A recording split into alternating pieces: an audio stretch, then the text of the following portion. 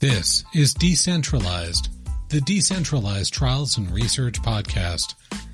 We gather here with friends and guests to talk about the latest ways to make research and clinical trials around the world more inclusive, more accessible, more resilient, and more sustainable, all by using decentralized methods.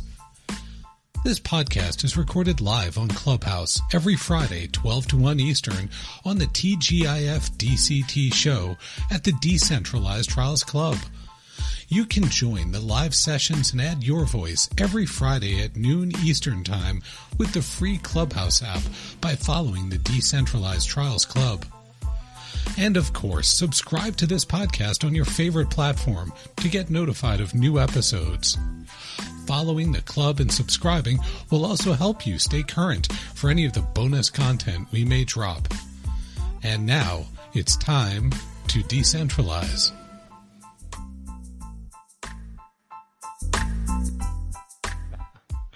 Hello and welcome. You've now joined us here on TGIF DCT here on Clubhouse, as well as the Decentralized Podcast, depending on where you might be and when you might be joining us. For those of you joining us here live, we gather here every Friday, 12 to 1 Eastern, to discuss wide-ranging topics around the adoption and the barriers for decentralized research globally.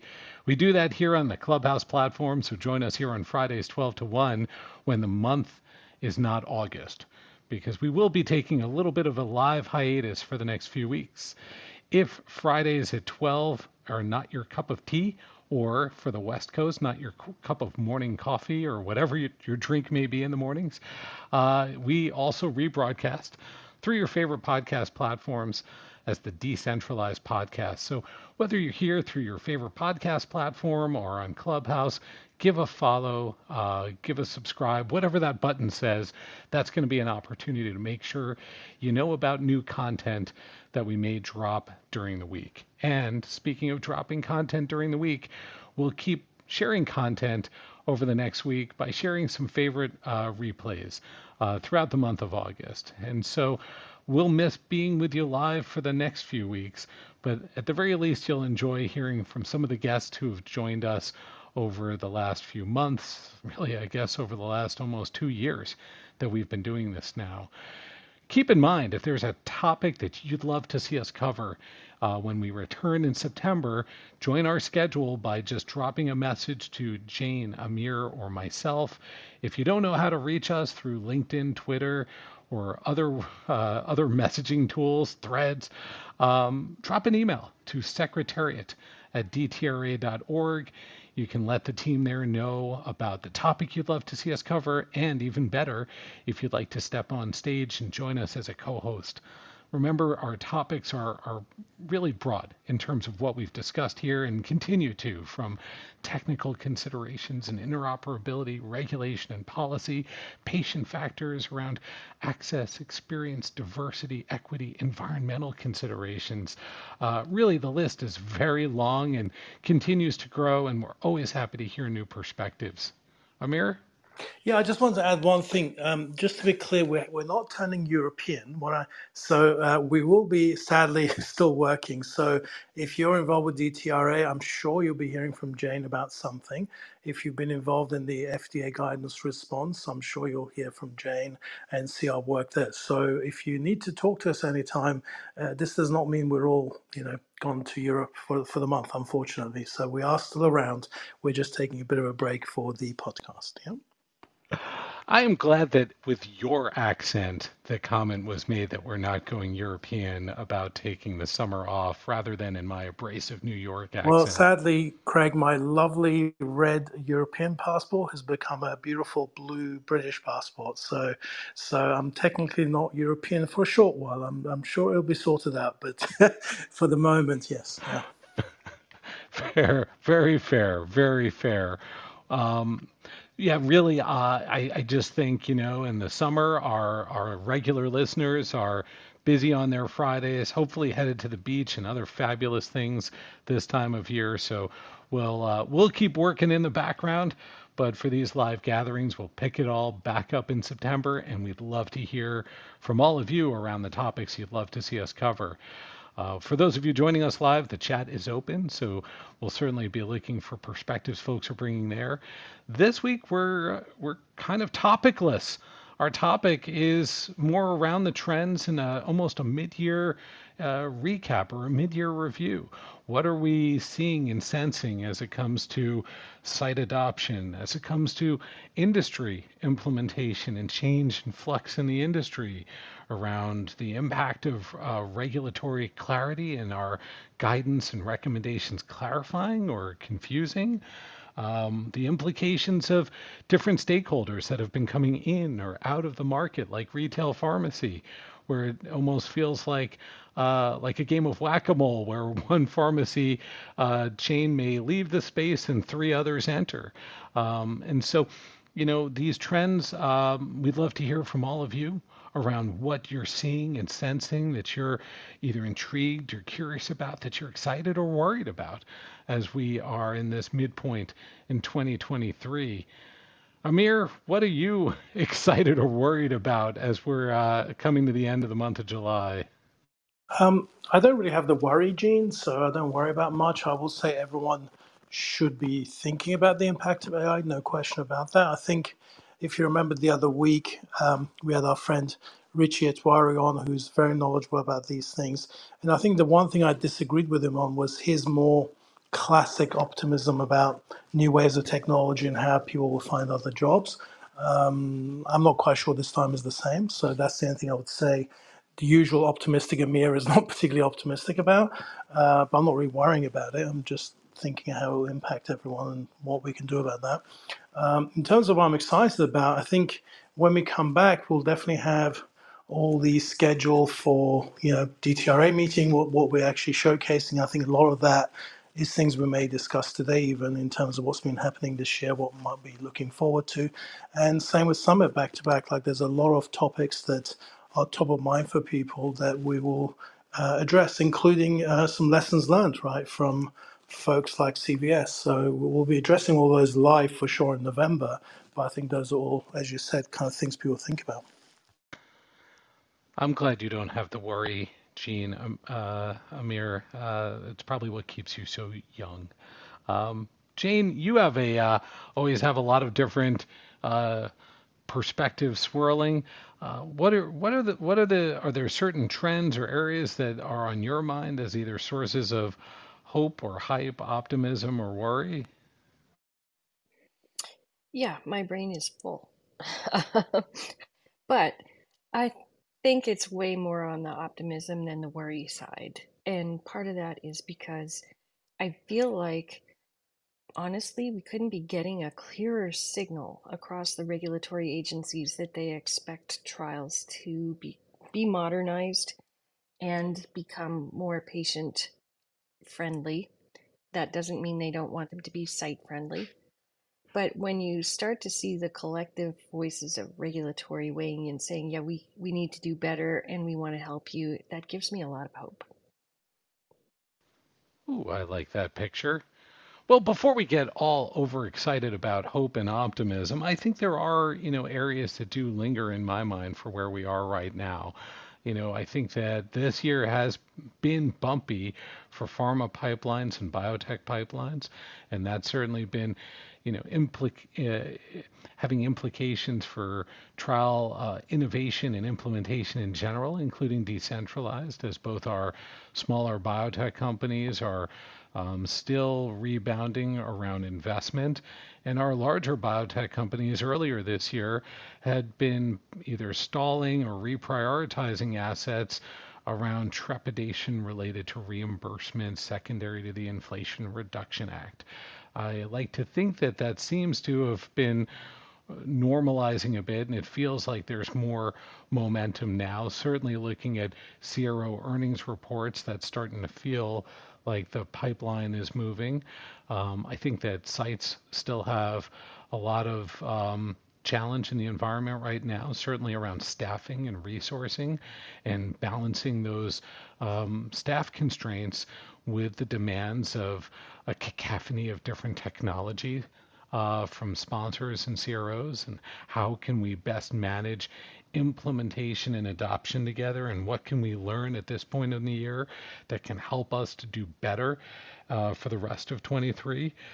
And, I also see so much enthusiasm around regulatory clarity right now and the positions that we have now from EMA and FDA, clarifications coming from Taiwan and pending in areas like Japan and in China.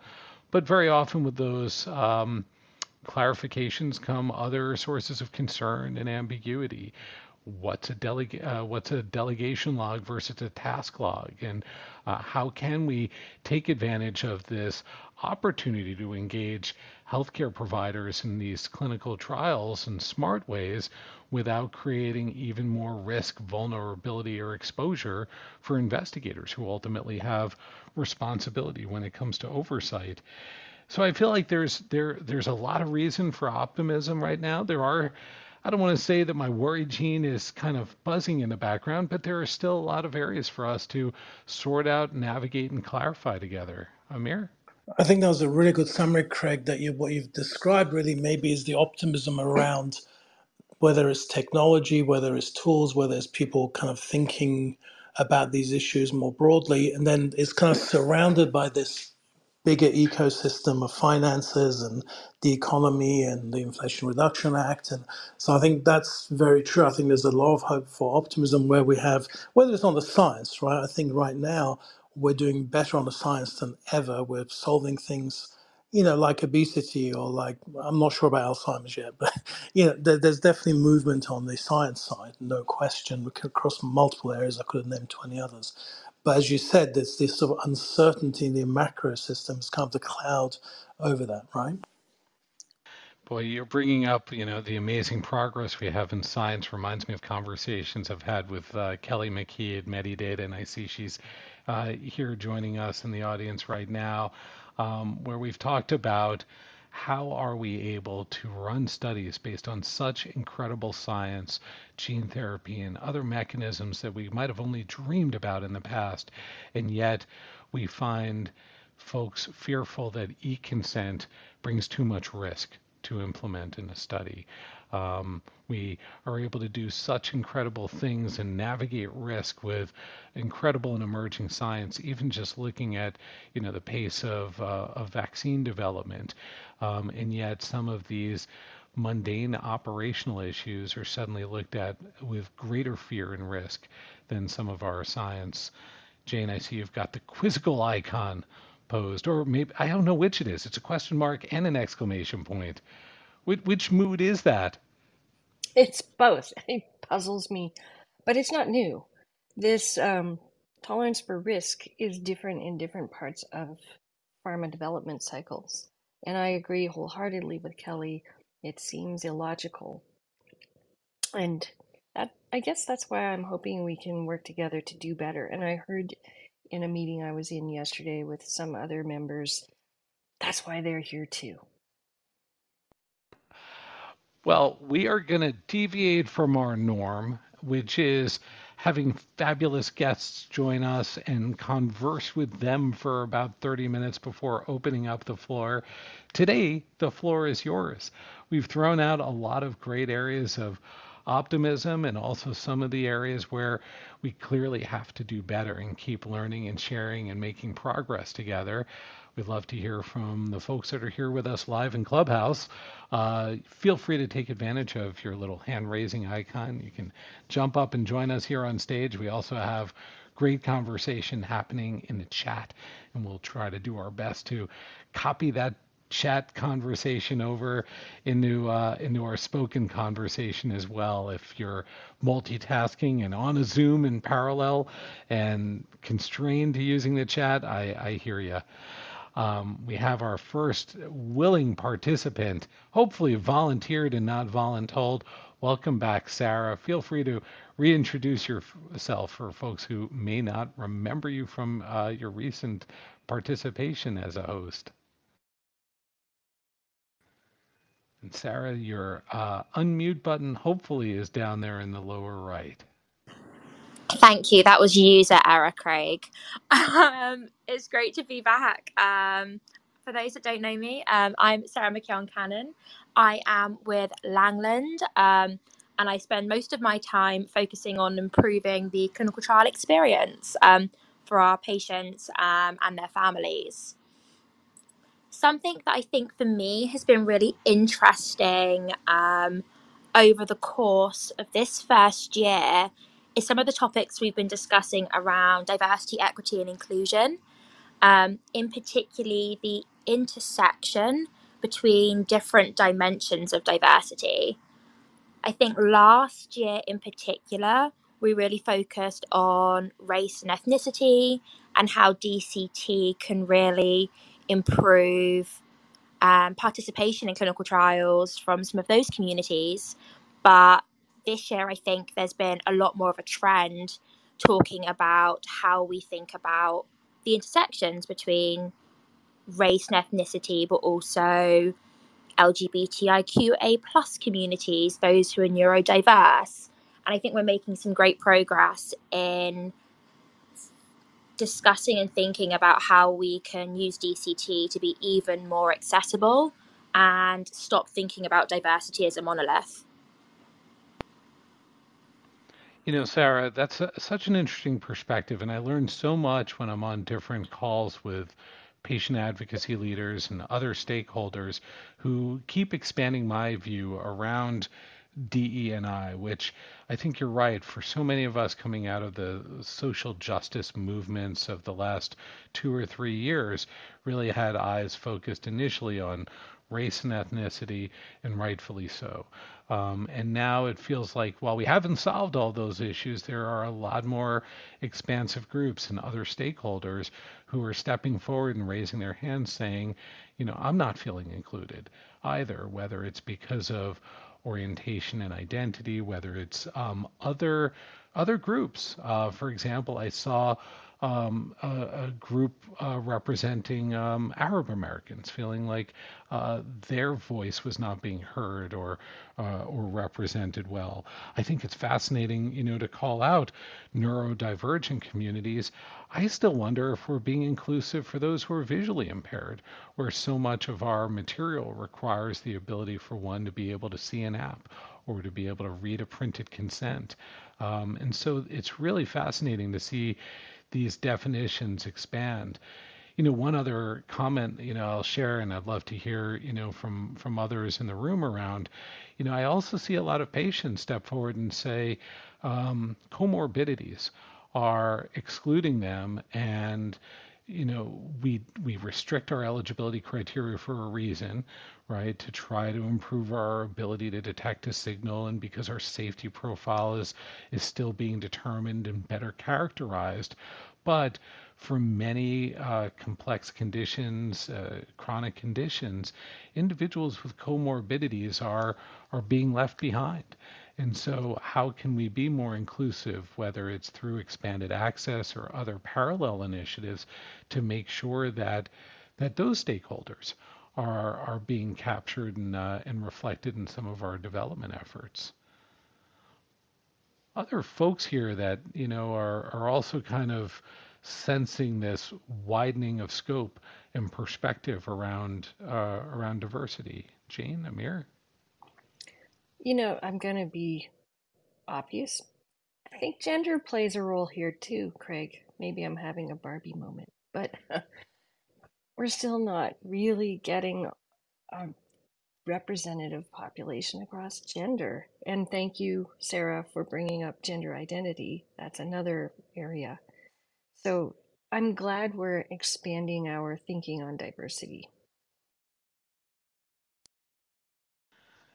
You know, it's interesting, and I feel like because of concentrated efforts, and I am forgetting I'll pull it up, the Society for, I think, Women in Research, if I remember the proper name. I mean, they've been at this for a few decades and really have done amazing work moving the needle, and maybe we're not learning enough from some of the multi-decade efforts that have driven some of the shift in the needle that at least has happened around gender. Amir?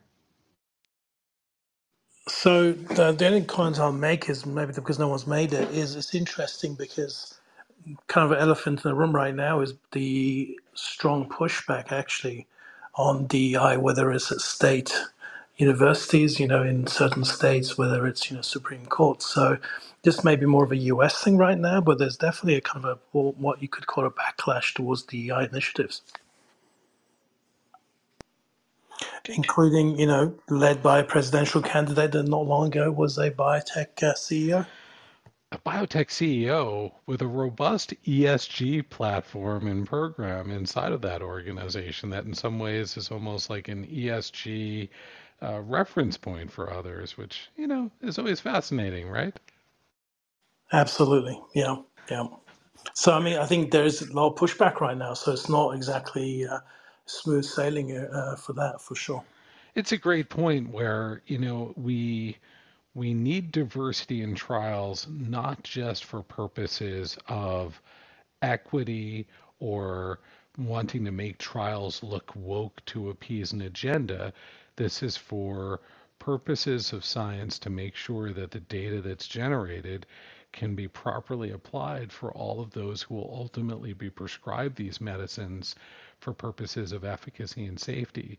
But it is very easy to get swept up with our political polarization in this country. And is that going to stall some of the progress that's needed for good science? Wow, Amir, I Yeah. didn't see us going into a woke, anti-woke conversation today. Well, I Talk mean, about yeah. polarizing topics. Nicely done. Yeah. Well, no, I mean, I think it's something everyone is kind of elephants in the room, right? It's worth just saying that those things exist right now, right? They certainly do. Kelly? Well, I was going to say, speaking of things that exist, can we talk about the aliens if we're going to go into that realm? That's great, Kelly. Well, I've briefly looked at it. It doesn't. I'm still not sure whether what they testified really means that they found aliens. So it's still somewhat hazy, right?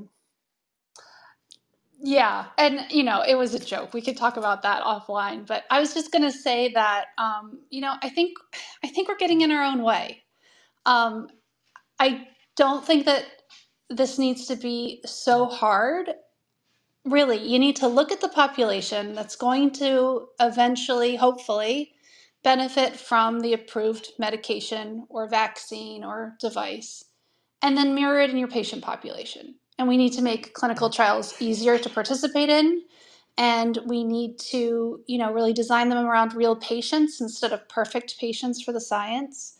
And we need to enable them with technology because technology is all around. And so I think that we could talk about all of the various nuances that go into every little thing, or we could just sort of take a pragmatic approach and say, we got to get this done. We have tools that help us to get it done. So let's just do it. Well, let me first off, it's great to have you here, Kelly. Take a moment, reintroduce yourself if anyone here is not familiar with you and your Oh, fabulous thank you, work. Craig. And hello. Sorry I didn't introduce myself before. My name is Kelly McKee. I lead DCTs and patient registries at Metadata. And I've been doing this for a long time, and it's great to be here. Thanks so much, Kelly. So let me dig a little deeper into that because I totally agree that on the one hand, we should be able to look at the patient population that will be the population being targeted for a new medicine that the medicine is expected to benefit, and we should run studies that ultimately represent that population. But how many dimensions can we segment that population into? It was kind of easier when we just said there are boys and girls. And then we start to say, well, there's boys and girls of different ages, young and old. And then we start to segment again and say, well, actually, there are boys and girls in different ages and folks of different color and race and ethnic backgrounds. But as Sarah's pointing out, we can keep segmenting to be more inclusive and more representative.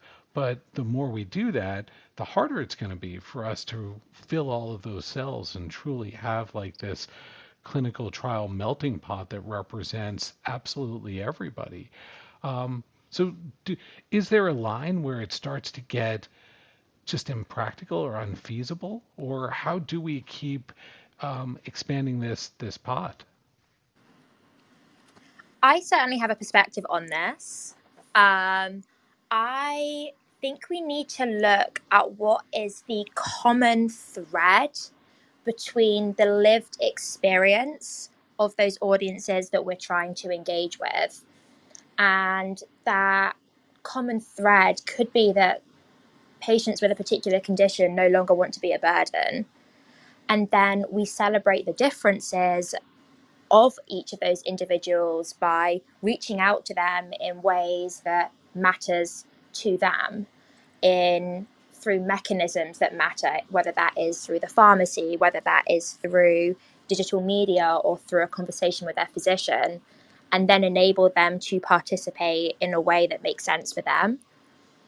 I think it's quite interesting as we look at race and ethnicity in particular, we often now make assumptions around why individuals may or may not want to participate in research, and we're then perpetuating the problem.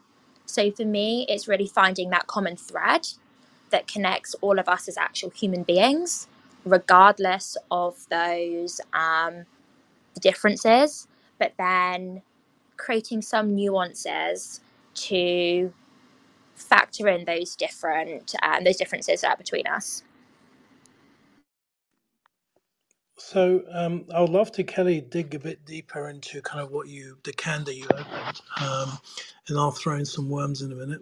Um, can you give some examples of how we get in our own way, maybe, in industry?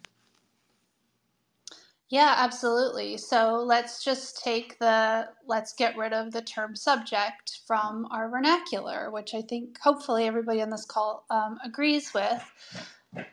Well, then we start talking about, well, is it going to be participant or volunteer or human volunteer or patient, or let's just get rid of the word subject, period. It's like things like that. And I think we're even sort of going down right now about like, well, how many ways do we need to look into diversity? Well, how about we just make it easier for everybody to participate and ensure that we're not just targeting one group, for example.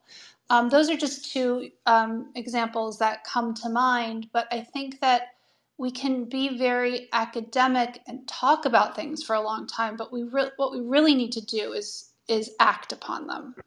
Sure. I think let's take your subject example first. I mean, that to me may be an example of kind of a clash of cultures, right? So you've got your classical research scientist culture of, we do research to people, and, they're subjects of our research and we're not treating them, versus maybe a new wave of people working in the street that think differently. So I see that as kind of no different to many other culture kind of clashes we have going on right now. So that's for sure.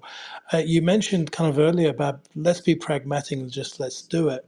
I guess my question, which will be challenging, would be we're assuming that the entities in our industry, that assumes in a way that we are trying to do the right thing, right? That we're really doing this because of patients. But one could argue that many entities are either very well run law firms that happen to be in the life sciences, or very well run financial innovation firms that happen to be in the life sciences.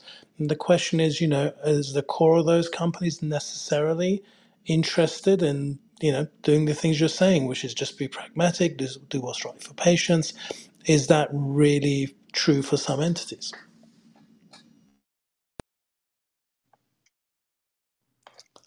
Well, I'm not about to speak on behalf of large companies, but I can speak on behalf of myself and many friends on this call that I do believe that many of us are within this industry to make clinical trials easier, more accessible, and frankly, just an option for more people. Totally agree. I think if you're on this call, probably if you're kind of on the trenches and the front lines, there's no question about that. But I guess what I'm trying to say, just like earlier when we were alluding to, there's a lot of exciting things happening, but there's a macro kind of environment that's kind of difficult. I guess that's what I'm getting at is kind of there is a macro environment that's different to the scientists or others who are really trying their best to make it better at every level for patients, right? For sure, Amir. And by the way, that was sort of a mic drop. Like, wow, are we really dealing with legal and financial entities when we're trying to do science? Okay, I'm diverting from that. But I'll add to Kelly's thought that we get in our way with a different example, one that I hope we're trying to solve. And that is in the guidance from the FDA, a new tool was named the task log. And I've had the pleasure of trying to work with people in our collab on what's that like? What do you need to include? When do you use it? Should it be the same as the delegation of authority log with some new fields?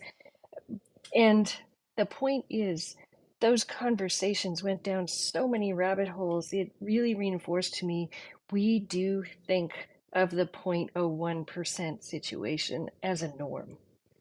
And I know we have to be very risk averse and we have to be conscious of risk. I do think we would help ourselves if we went to the 90-10 instead of the 99.999 versus 001. I don't know how we're going to get there. It's just not built in the way we think as operators.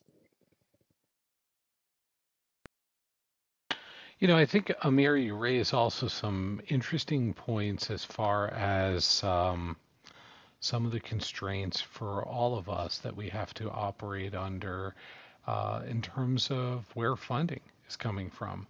And, I have certain views on the role of private equity in our space that, we sometimes, I think there's too much private equity investment flowing around in our space where folks who focus just on the balance sheets are driving a lot of decision making. That's not true for all private equity investors, but I think it's true for too many private equity investors. Now, there is a story to be made that more diversity in clinical trials is good for the bottom line, that enrolling more people around any given research site is just good for business, right? It will help accelerate enrollment and recruitment. If every one of our sites is only able to enroll a bunch of white people, then they're only going to be able to perform at 50% efficiency at best. And so it's good for business. And, that's a fine story, but it sometimes feels like these right things to do priorities get bumped to the back seat because of other investor priorities. So, on that cheery note, I'm going to just remind folks that we're at the bottom of the hour. And if you are just joining us on this cheery topic, you are here on either Clubhouse, where we gather every Friday, 12 to 1 Eastern, to talk about decentralized trials and their opportunities and challenges, or you might be listening to us on our decentralized podcast through your favorite podcast platform. Wherever you may be today, take advantage of the subscribe or follow button here on Clubhouse. That's in your upper left on your screen where it says decentralized trials. If you're in the car, pull over immediately and hit that subscribe button. That's clearly your first priority at this particular moment. Today we are talking just about a mid-year recap. We're sharing some reflections with folks in the community on where we are today in the cycle in 23. What's working well? What are we excited about? What's not working well? What are we worried about and need to do better on? We have on the stage with us some friends like Sarah Cannon from Langland, Kelly McKee from Medidata, and as always, I am joined by my friends Jane Miles and Amir Kalali. Also remember, this favorite call out that Amir reminds me of, and I always forget. Give a tap on the profiles of folks not just here on the stage, but here in the room with you. They share your interest in today's topic. And so if you are here on Clubhouse or listening to a replay on through Clubhouse at a later date, you can tap those profiles. Those might be great folks for you to connect with through LinkedIn or other ways. They could be your next partner to solve a key challenge that you're working to address. How did I do, Amir? What did I miss with my Perfect as always. my Yeah, mid session check in on our mid year re? Well, perfect. now Kelly, when you came to the stage, was it building on that diversity theme that was on your mind, or did you have other areas that you are either particularly excited and enthusiastic about, or feel like are areas now that we're kind of checking in at mid year that we just need to do better? Oh, I was voluntold to come up, Craig, but I am always excited about DCTs and about improving access, awareness, and inclusion in clinical trials as well. I'm happy to, throw something out there for the group to discuss. At what point do we stop talking about DCTs as an entity separate from clinical trials? Like, when is the technology just going to roll in and this is how we do clinical trials, whether they be, some be fully virtual, the majority be what we are now calling hybrid, and then, hopefully very few are entirely paper based, if any at all. Sure. So, Kelly, I guess the same mantra has been by the digital health people for how many years now? At some point, digital health would just be called health, but we seem to still be having to call it digital health. Why do you think that is? The I same got an reason we're idea. still saying subject, Amir. People don't like to change. I think it's going to shift when you start designing with the end in mind, honestly. And I think we're still at the front end of that curve. Most people are still experiencing trials that adopted these methods as a mechanism to preserve them. And I do think that when you start with the intention of shifting to be more patient insight focused, using both tech and services, and maybe even eliminating some assessments, my goodness, that's going to help us do it. But this is not a sport where you just observe. You must participate to help it change. I think, Jane, you're pulling on a really interesting thread here, right? So our goal is how do we just normalize this? And it becomes normalized when it's just sort of consistently used where it's most appropriate. And where we make those decisions does tend to be in the during that study design and planning process. And so it's interesting to think about the study design process today and what's evolving and trending there, and where do we expect these decentralized methods to just kind of get baked in and folded into that process? And when it does that just sort of render a lot of this conversation as just normal and normalized?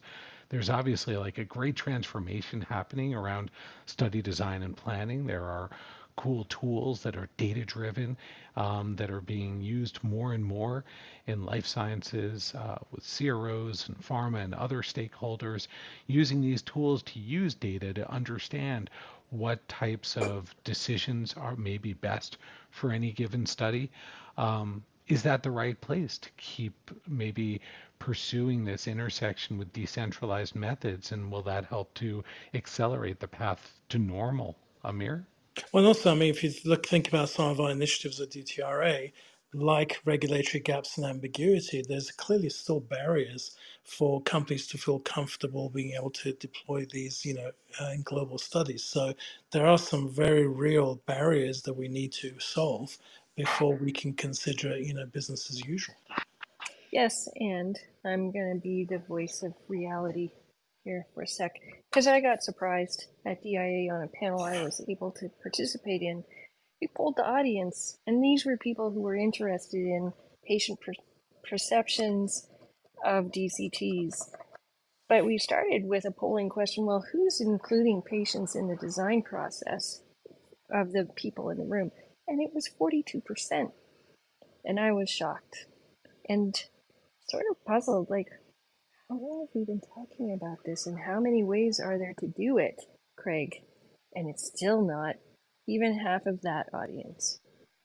So that's a great example, right? Because for when I was in pharma a minute ago, the place that we started to try to go to normalize patient insights was during the design process, and just to make it a part of protocol development and to make it an expectation when you were going to a protocol review committee that you could show what insights were gleaned from patients and how it affected the design of your study.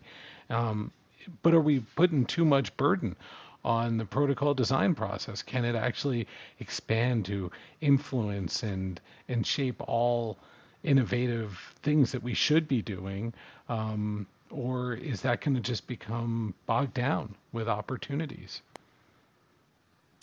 Well, I'm back to the design with the end in mind. So that means you get the patients in the room and the sites in the room and the people who will help you stand up the protocol in the room, not just the scientists and biostatisticians. But I don't get to make all those decisions. It is kind of remarkable, though, in this day and age. And I know we preach to the choir a lot. And I'm sure if we polled the people in this room or our listeners in general and asked that same question, do you engage with patients for input in the design and planning of your studies, we'd see tremendous consensus. But of course, a lot of you are kind of enriched. You're kind of activated on this topic. That's why you chose to be here. So Kelly, how do we go viral? How do we all grab, two friends and kind of pull them into this metaverse? Yeah, I can't answer those big questions, Craig, because we've been trying for a long time.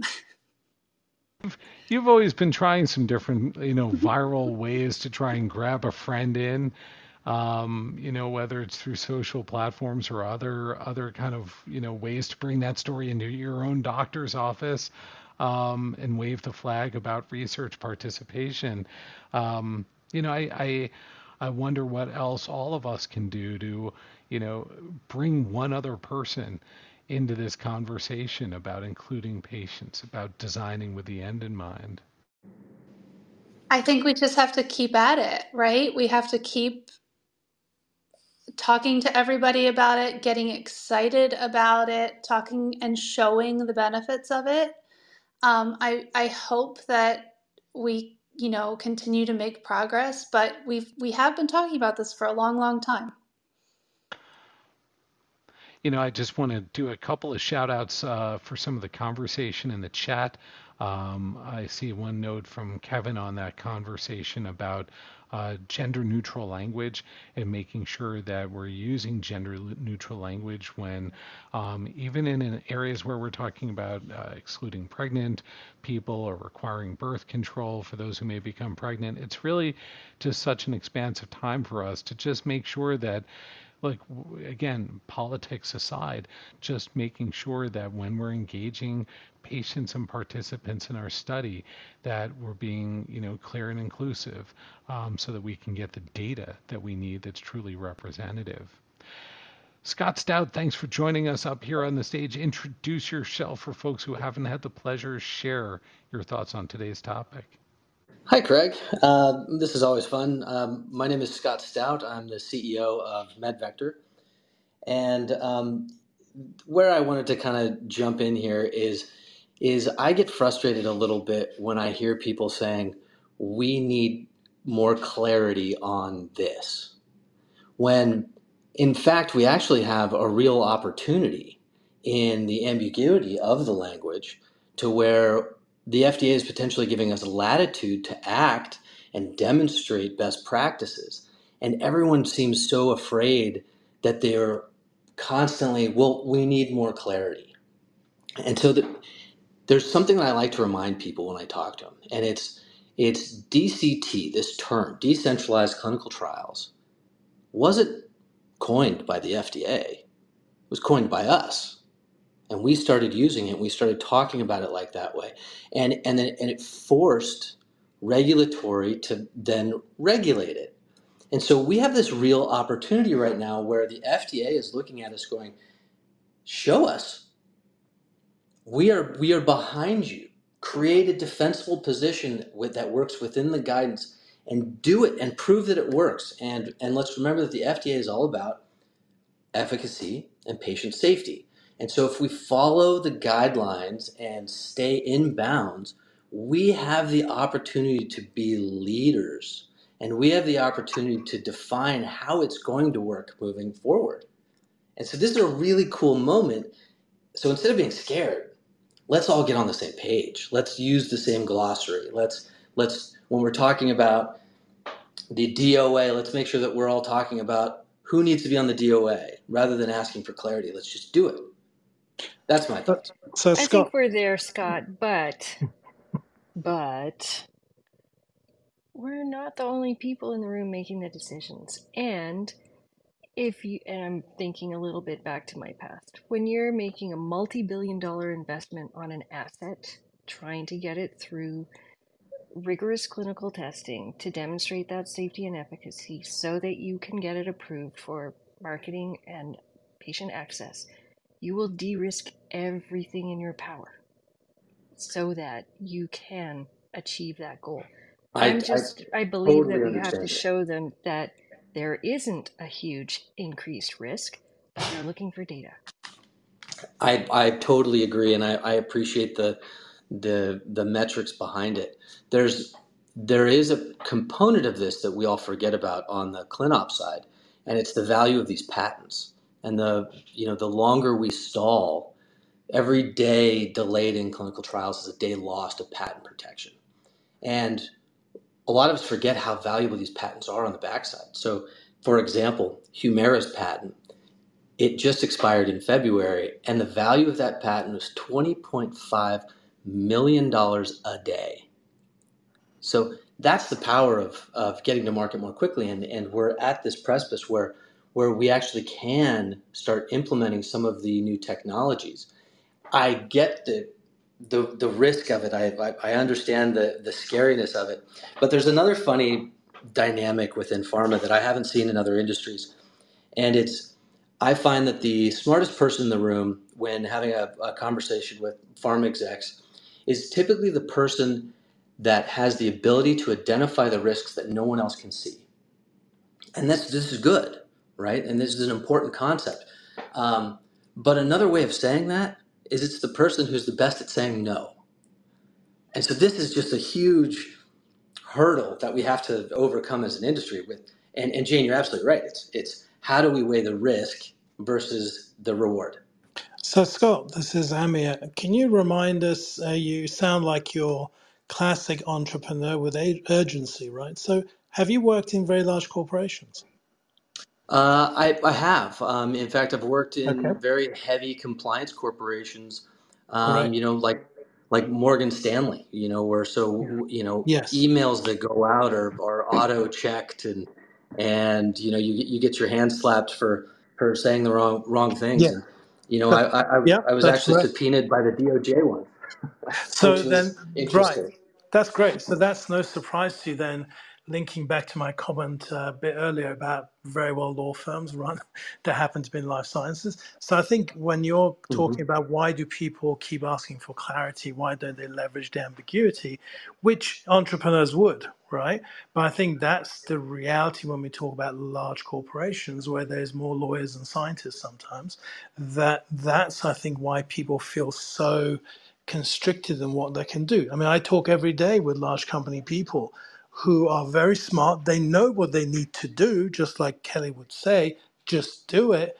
But guess what? They have a million lawyers just telling them they can't and not giving them very good reason necessarily, but as Jane said, kind of de-risking in their eyes. So I think this is a very good problem that you bring up, which is kind of this challenge we have in a highly regulated industry and how possibly compliance and lawyers, which are there for good reason sometimes, but that is a bit challenge for people to kind of really the inertia of changing. Okay, Craig? And 100%. one yes and I'll drop on that is you know, sometimes we point to the lawyers in our organization, but sometimes people aren't even asking the lawyers in the organization. It's there's so many that watch Law and Order, and then show up at work the next day and feel it's their job to be the lawyer and want to play lawyer. And I think that's where they feel very comfortable that nobody is fired for saying no. And so it's, I was on a call 2 days ago with a pharma team that's just doing some incredible work together with their legal and compliance folks. When they lay out the problem clearly that needs to be addressed and bring them as partners, look, it's not universal, but I had that as my own experience working in pharma. To find lawyers and compliance folks as partners in these challenges, I think we point to the lawyers and say it's their fault, but some of us aren't even asking them. And I do want to, give Scott, give you a shout out about watch what you ask for, because, guidance and regulation when it leaves openings for some stakeholders is viewed as frightening, and for others creates opportunities to work within the existing constraints. We did decentralized trials long before there was guidance.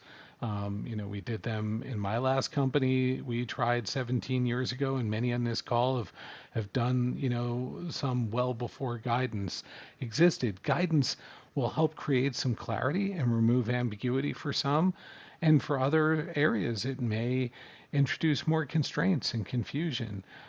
So it's a great call out to remind folks that we have a lot of room to operate within existing regulatory frameworks and minding the guardrails that matter most: patient safety and data integrity. Those are our immovable objects, and most guidance and regulation are just nuances around those. It's a great point, Craig. And Amir, just to clarify, everything that you said is 100% accurate. And I just want to be clear that I'm not suggesting that we need to, just pull the trigger from a corporate perspective and just start doing it. What I'm suggesting is leaders like the people here in this room have the ability to start speaking about it, and that has the ability to create the level of comfort that a guidance could. And so it's up to us. So rather than us saying we need clarity, we should be the people that are defining what that clarity looks like, and then the FDA, I believe, will pick up on it. I think we have a Scott, lot of yeah, power I here. completely agree with that. And I think that's a good call to leadership, right? Absolutely. Great range of topics here so far. I see Archana, you've joined us here on the stage. Come on off mute, introduce yourself for anyone who hasn't had the pleasure. Share your thoughts on today's topic. Where are you excited? Where are you worried? What's your sentiment as we're here mid-year in 23? Thanks, Craig. Hi, everybody. My name is Archana Sa, and I am a consultant and advisor for the industry on a whole range of clinical development and digital health related topics. I had I think when I look at a recap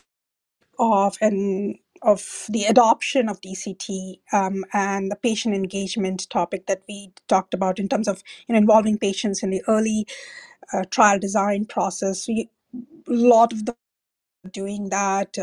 CROs are doing that, and yet oftentimes we fall short on some of the putting the right touches that would truly help move the needle. A lot of times, a lot of companies are doing it as a checkbox exercise as opposed to truly listening to what the patient has. But I want to add another perspective there where I think we need the patient and a site representative side by side that we should be consulting and talking to in terms of designing the protocol and the practicality of the implementation. Oftentimes, pharma is running through the races and for patient engagement and patient voice incorporation, but they're forgetting that in order to do the patient centricity, you have to think about the sites. You have to bring them along side by side. It's this trifecta of key stakeholders that we need to keep in mind. So I just wanted to remind I'm sure it's very obvious to many of you on this platform today, but it's a good reminder that don't forget the sites. You have to bring them along in the process and get their perspectives as well while you're designing. Even simple things like the question Jane asked in the chat, BMI is often a barrier for inclusion. Get the site's perspective. Yes, we have brilliant scientists on our staff, but the practicality and the real world scenario, it's the sites that are seeing those.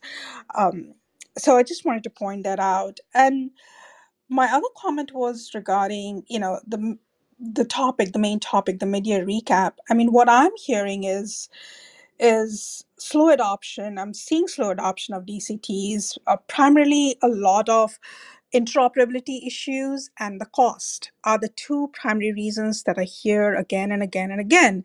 And if you think about, when we made the shift from paper to EDC, it took 10 years to do that. And even now, there are occasional cases where stakeholders like pharma and CRO will look at the pros and cons of occasional studies doing paper as opposed to an EDC if cost is a huge constraint. And when you look at all the trials listed on clinicaltrials.gov, almost 67% are smaller biotechs, mom and pop, or, listed studies. And cost is a huge constraint. So I think if the cost of these DCT and digital technologies comes down, implementation gets interoperably solved for, that's when we will see the adoption. And I think that could take 10 years very well, but I think that, in my mind, what I feel those two are really key to bringing the adoption more and more. Thanks so much, Archna. There's some great conversation on LinkedIn. I know that Brad Hightower has sparked on some of these as well. And, it's a great reminder that when it comes to site insights and patient insights, it's not an either or. When it comes to making sure we're supporting stakeholders, it's not an either or. That, as Jane has been saying, when you're designing with the end in mind, these are the key voices, plural, that are needed to be a part of that process. I think in years past, we over-indexed on voice of the site. And I'm just being blunt with my view here. When I say that, what I mean is we would ask the physicians, the investigators, what do patients need? And perhaps the pendulum always swings too hard in our industry. We always over index one direction or the other. And there was a point in time where maybe we started to over index on messaging about making sure we're capturing the voice of the patient because it was a stakeholder we never asked before. And perhaps that started to signal to investigators that your voice doesn't matter. And I think now, we can start to hopefully balance some of that. As Jane pointed out earlier, we're still not listening to patients, and many sites feel like they're not being listened to. But how do we get this pendulum to its proper landing place so that, Jane, your vision of designing with the end in mind could get realized? That's my cue to you, Jane. Any follow up on that one? Well, I do think it is a learn by doing thing. And Scott, I am right there with you. Let's just get it done. But we will have to be prepared to pivot and iterate. By the way, we're really good at that already in clinical drug development. I don't know why we can't assume we'll also be good at it using these tools and methods. That might be our last word, and our last word not only for today, but for the first half of the calendar year, and our last word for the summer of 23. We're going to pick things back up again with TGIF DCT here on Clubhouse in September. Remember, if you have topics you'd love to see us cover, let Jane, Miles, Amir Kalali, Craig Lipset know, or drop an email to secretariat@dtra.org. Replays are always available here if you follow the club on the Decentralized Trials Club on Clubhouse. And we'll continue to add more content through the podcast platforms of your choice. Just follow the Decentralized Podcast. Search for Decentralized DTRA. You'll find us there. I'd like to thank my friends Jane and Amir today, as well as our guests who joined us, Sarah, Kelly, who was voluntold, Scott, and Archana, all of you for joining us here today. Amir, last word? Everyone have a great weekend and August off while we're off air. Thank you. Thanks so much, everyone. Stay well.